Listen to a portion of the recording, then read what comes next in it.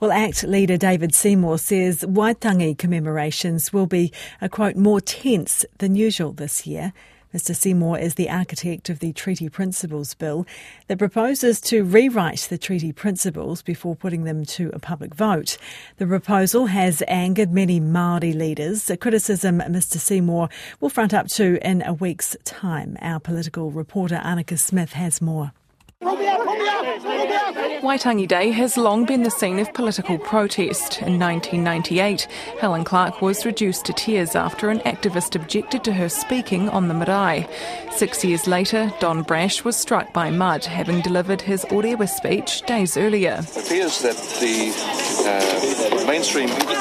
And in 2016, a protester threw a rubber dildo at Stephen Joyce's face. Absolutely, we always take something away from every meeting we have. Oh, yes. Waitangi National Trust Board Chair Peter Tipene says protest action has been around since the document signing in 1840. We've got to remember that there was protest on the day, and there have been a great deal of unhappiness, frustration, anger over the promise that was Waitangi that has been foregone or dishonoured since then.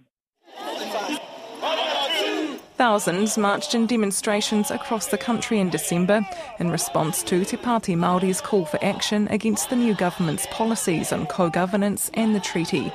David Seymour believes he can persuade the public to support his bill, though he expects a tense atmosphere at Waitangi. I think based on the comments that some people have made, it will be more tense than other years. But what I've found is that actually there's a lot more dialogue than is commonly reported. In a speech in Auckland at the weekend, Mr Seymour took aim at Māori leaders. He suggested they ask themselves if they're dealing with issues responsibly or inciting baseless racial resentment. Don't say or even hint that there will be violence if you don't get your way. That is just pathetic. These arguments pave the road to division. Take those arguments off the table and try dialoguing like adults.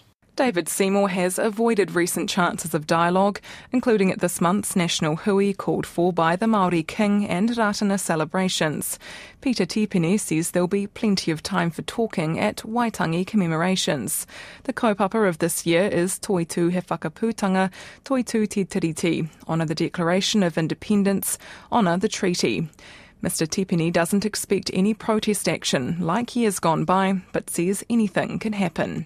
I would doubt it very much, but as I always say, always expect the unexpected, so we'll be very vigilant to keep our visitors and ourselves safe for that matter. The Waitangi National Trust Board is expecting a record 50,000 visitors over the week leading up to Waitangi Day. Only a few more sleeps to go before Māori leaders and politicians sit eye to eye across the paipai at Waitangi.